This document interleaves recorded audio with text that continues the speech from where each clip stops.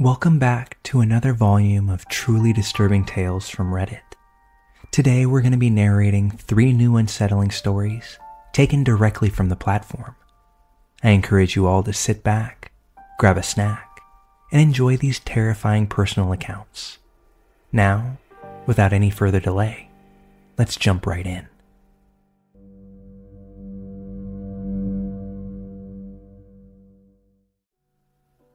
I enjoy taking solo camping trips. I find this to be an easy way for me to relax and just chill out. I went into the mountains yesterday morning and set up my tent in a campsite near a pretty popular mountain range near me. I had zero Christmas plans, so I thought I would go camping instead of sit at home. I also thought it would be an awesome time because I imagined there would be very few people at the site with me.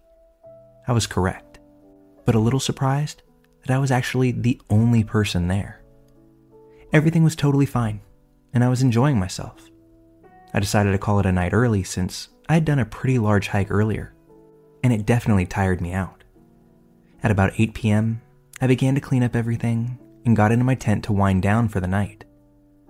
I passed out pretty quickly, but at about 3:15 a.m., I woke up to the zipper of my tent very slowly unzipping. Now, I'm a super light sleeper on these trips. I tend to stay on guard because, like I said, I was all alone. I also placed my head by the entrance of my tent for this very reason. I woke up, shook off the cobwebs, and immediately understood that someone was trying to come into my tent. I have a handgun I bring with me for protection, but have never fired it outside of the shooting range. Never once had I been put in a position where I needed to. But my adrenaline immediately shot up. I slowly grabbed my handgun and faced it towards the entrance. I decided to announce myself. I yelled, "I have a gun, and I will shoot you in 5 seconds if I don't hear you run off right now and leave me alone." It was silent for about a 3 count, until I heard someone starting to run off. I kept my handgun facing the entrance for another 10 minutes, just waiting to hear any sort of movement at all. I heard nothing, so I decided to grab my phone and call the police. They were about 20 minutes out, so I sat there still, in the defensive mode, waiting. When the cops arrived, I came out of my tent and announced that I was the caller. I gave them my story, and they decided to look around a little bit. Not even 20 feet away from my campsite, they found some dude trying to hide in a tree. It's winter, and the trees are all bare. Come to find out, it was some guy who took mushrooms at another campsite nearby, on one of the other sides of the mountain. He was lost after walking around, and thought that my tent was his. He was a younger kid, maybe early 20s, and I could tell he was pretty shaken up. They arrested him, and as they were throwing him in the back of the car, he yelled to me, "Man, I'm sorry about that. That was all my bad." The cops asked if I wanted to press charges. I told the cops not to worry about it. I was pretty pissed about it. But even if this guy was lying about thinking the tent was his, I knew he was harmless. It was just some dumb dude who was high. Regardless of that, they arrested him. I packed up all my stuff and left the campsite right then and there. I knew there was no way I could have just fallen back asleep, as if nothing had happened. I'm glad it didn't turn into a situation much worse than this. I wanted to share the story for a couple of reasons. One, as a PSA for those that go camping by themselves, to make sure you have your just-in-case protection every time you head out. You never know when you'll need it. And 2, make sure to use your psychedelics in a familiar and safe place. And if you aren't going to do that, maybe leave some breadcrumbs back to your own tent so you don't creep out someone that sleeps with their just-in-case protection under their pillow.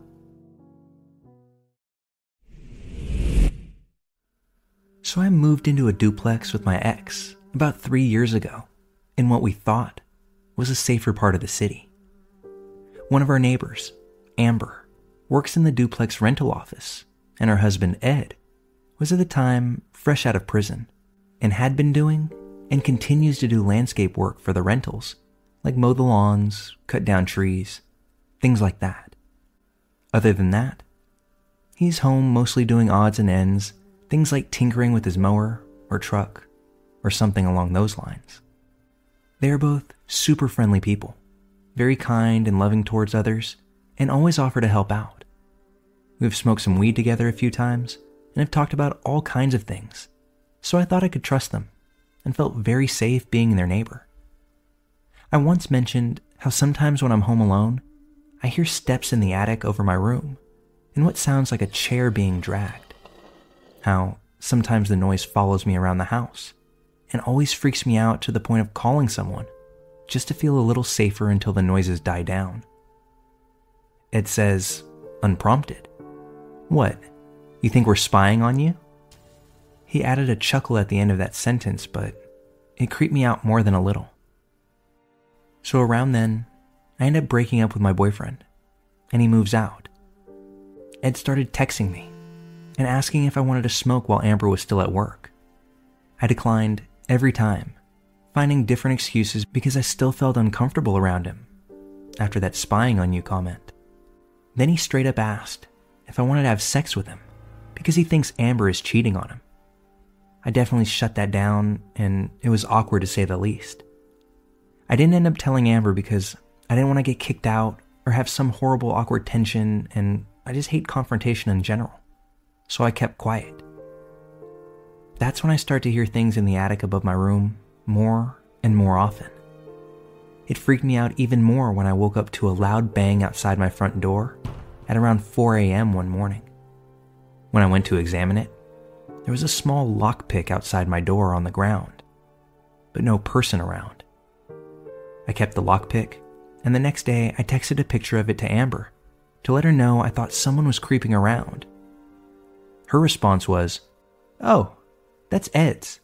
That's his ice pick, not a lockpick, sweetie. No one can pick your deadbolt with that." But I know the difference between a 4-inch skinny-ass lockpick and an ice pick.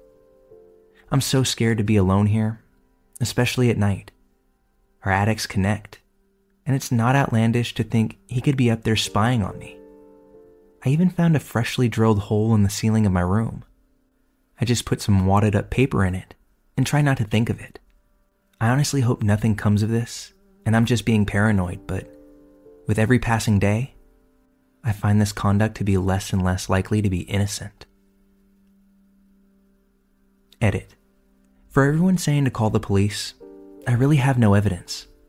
I have the lockpick still, and pictures of my door being messed with, but when I've gone into the attic, it's been completely empty.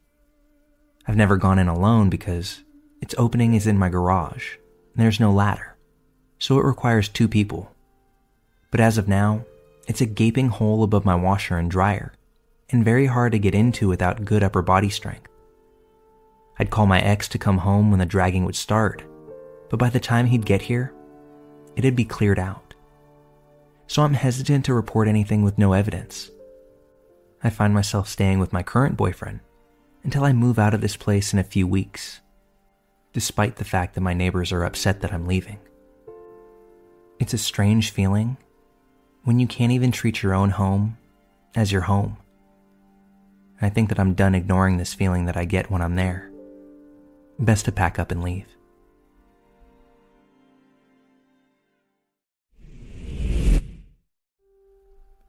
I'm a girl living in Northern Europe.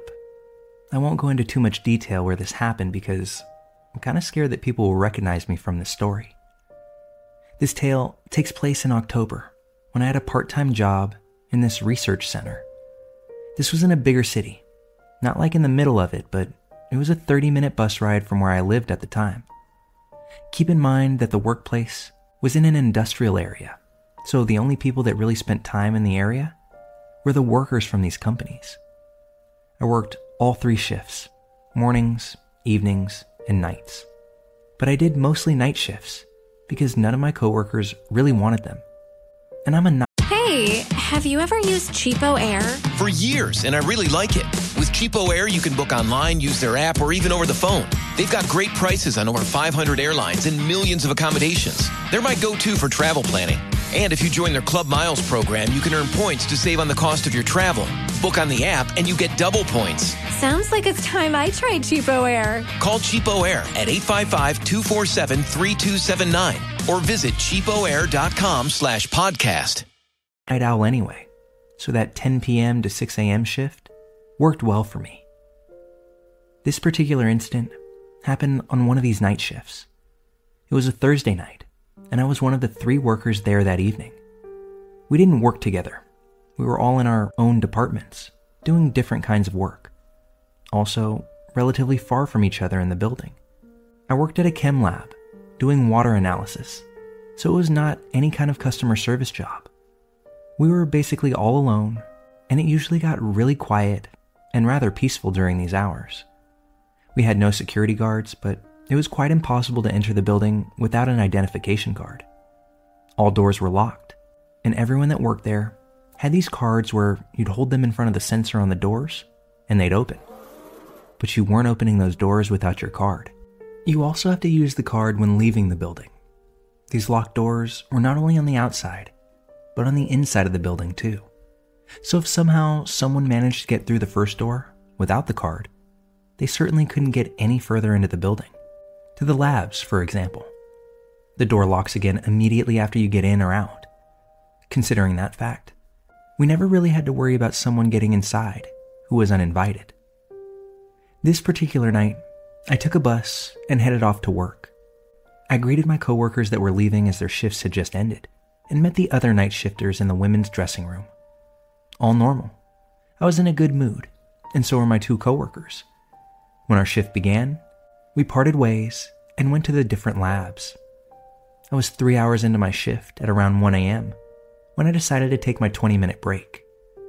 2 coworkers had gone on their break much earlier than me, so I ended up going alone this time. Our break room was this lounge where there were a couple of long tables, chairs, a mini kitchen, and a bathroom. I'm not gonna lie, this big hall with old flickering ceiling lights was not my favorite place to be alone at 1 a.m. when the whole building is almost empty and it's nearly pitch black outside. There were big windows in the lounge, but I couldn't see anything out of them, just darkness. There was always the same eerie vibe at night. I couldn't quite place it, but there was always just the same eerie vibe at night. 5 minutes into my break, I decided to head outside to smoke a cigarette. I put a jacket on, took my stuff with me, and opened the door with my card. We had this smoking area in the back of the parking lot, about a minute walk from the front door. If I said that I wasn't scared to be alone in an empty parking lot at night as a young woman, I would be lying. This was the only thing I really didn't like about the night shifts, but I really needed that cigarette.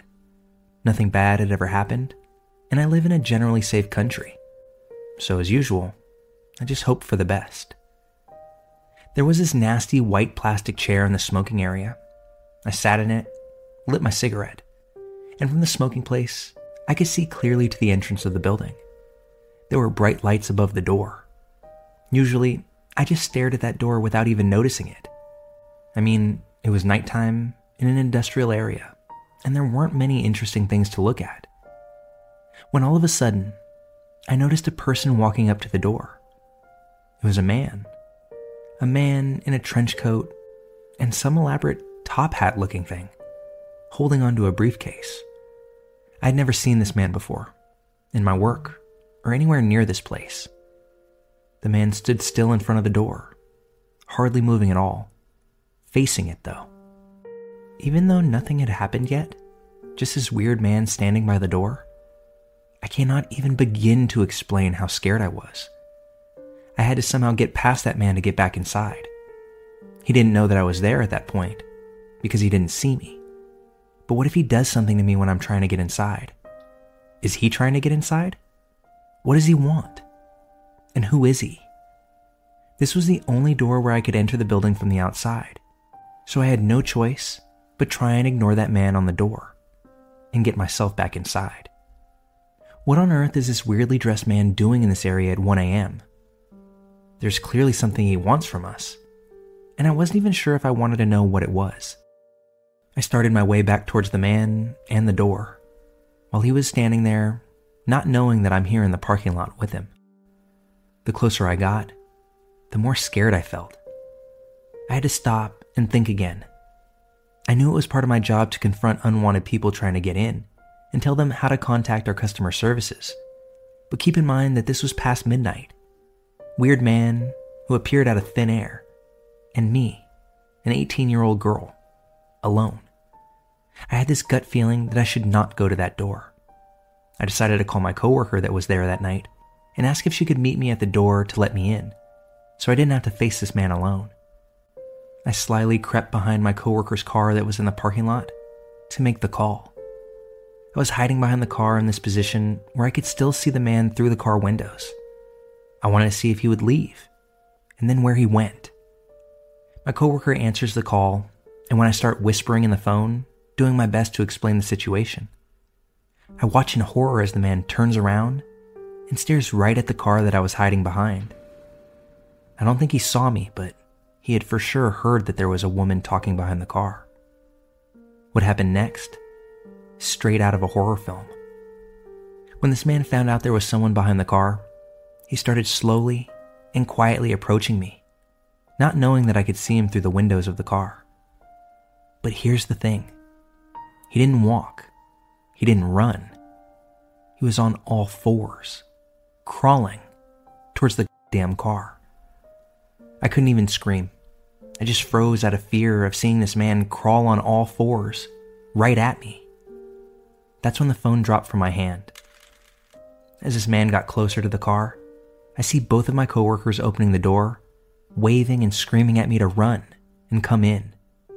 They didn't need to tell me twice. I made the dash and made it inside so fast that the man didn't even have time to react. When he got up and started running after me, the door was already closed.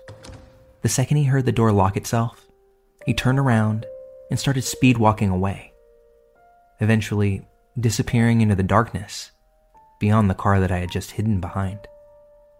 We called the cops immediately, and they arrived at the front door after not too long. They didn't find anything or anyone. The man had disappeared as fast as he had appeared, and I don't think anyone has seen him since.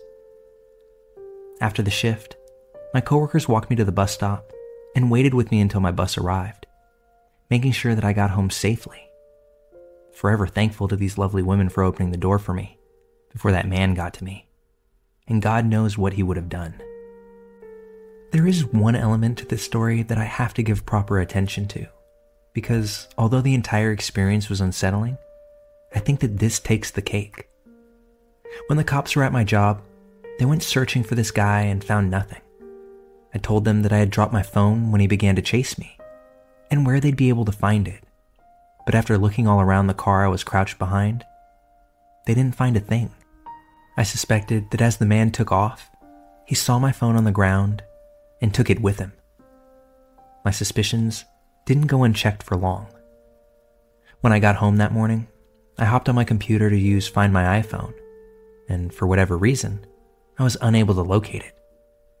Facing the reality that I likely wasn't going to get my phone back, I turned to Facebook to vent on what had happened hours before. As my page loads, I see tons of notifications, way more than what I'm used to getting. I think to myself, whoa. But the reason why becomes obvious almost right away. There had been a status update from me a few hours before, but there's no way it could have been me. It was made at 2:45 a.m., and I hadn't had my phone since around 1. The words in that status gave me chills, and I don't think I was alone in feeling such a way, as many of my friends had commented on it already. It read, "We didn't get the chance to meet this evening, but there's always next time. Now that I know where you spend your nights, I'll be seeing you." After reading that and putting together who had made that post, I immediately called my job and requested to be put on the day shift from here on out.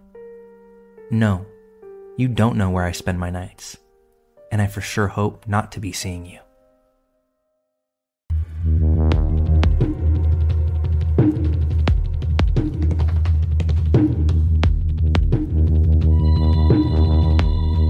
Hey, Have you ever used Cheapo Air? For years, and I really like it. With Cheapo Air, you can book online, use their app, or even over the phone. They've got great prices on over 500 airlines and millions of accommodations. They're my go-to for travel planning. And if you join their Club Miles program, you can earn points to save on the cost of your travel. Book on the app, and you get double points. Sounds like it's time I tried Cheapo Air. Call Cheapo Air at 855-247-3279 or visit cheapoair.com/podcast.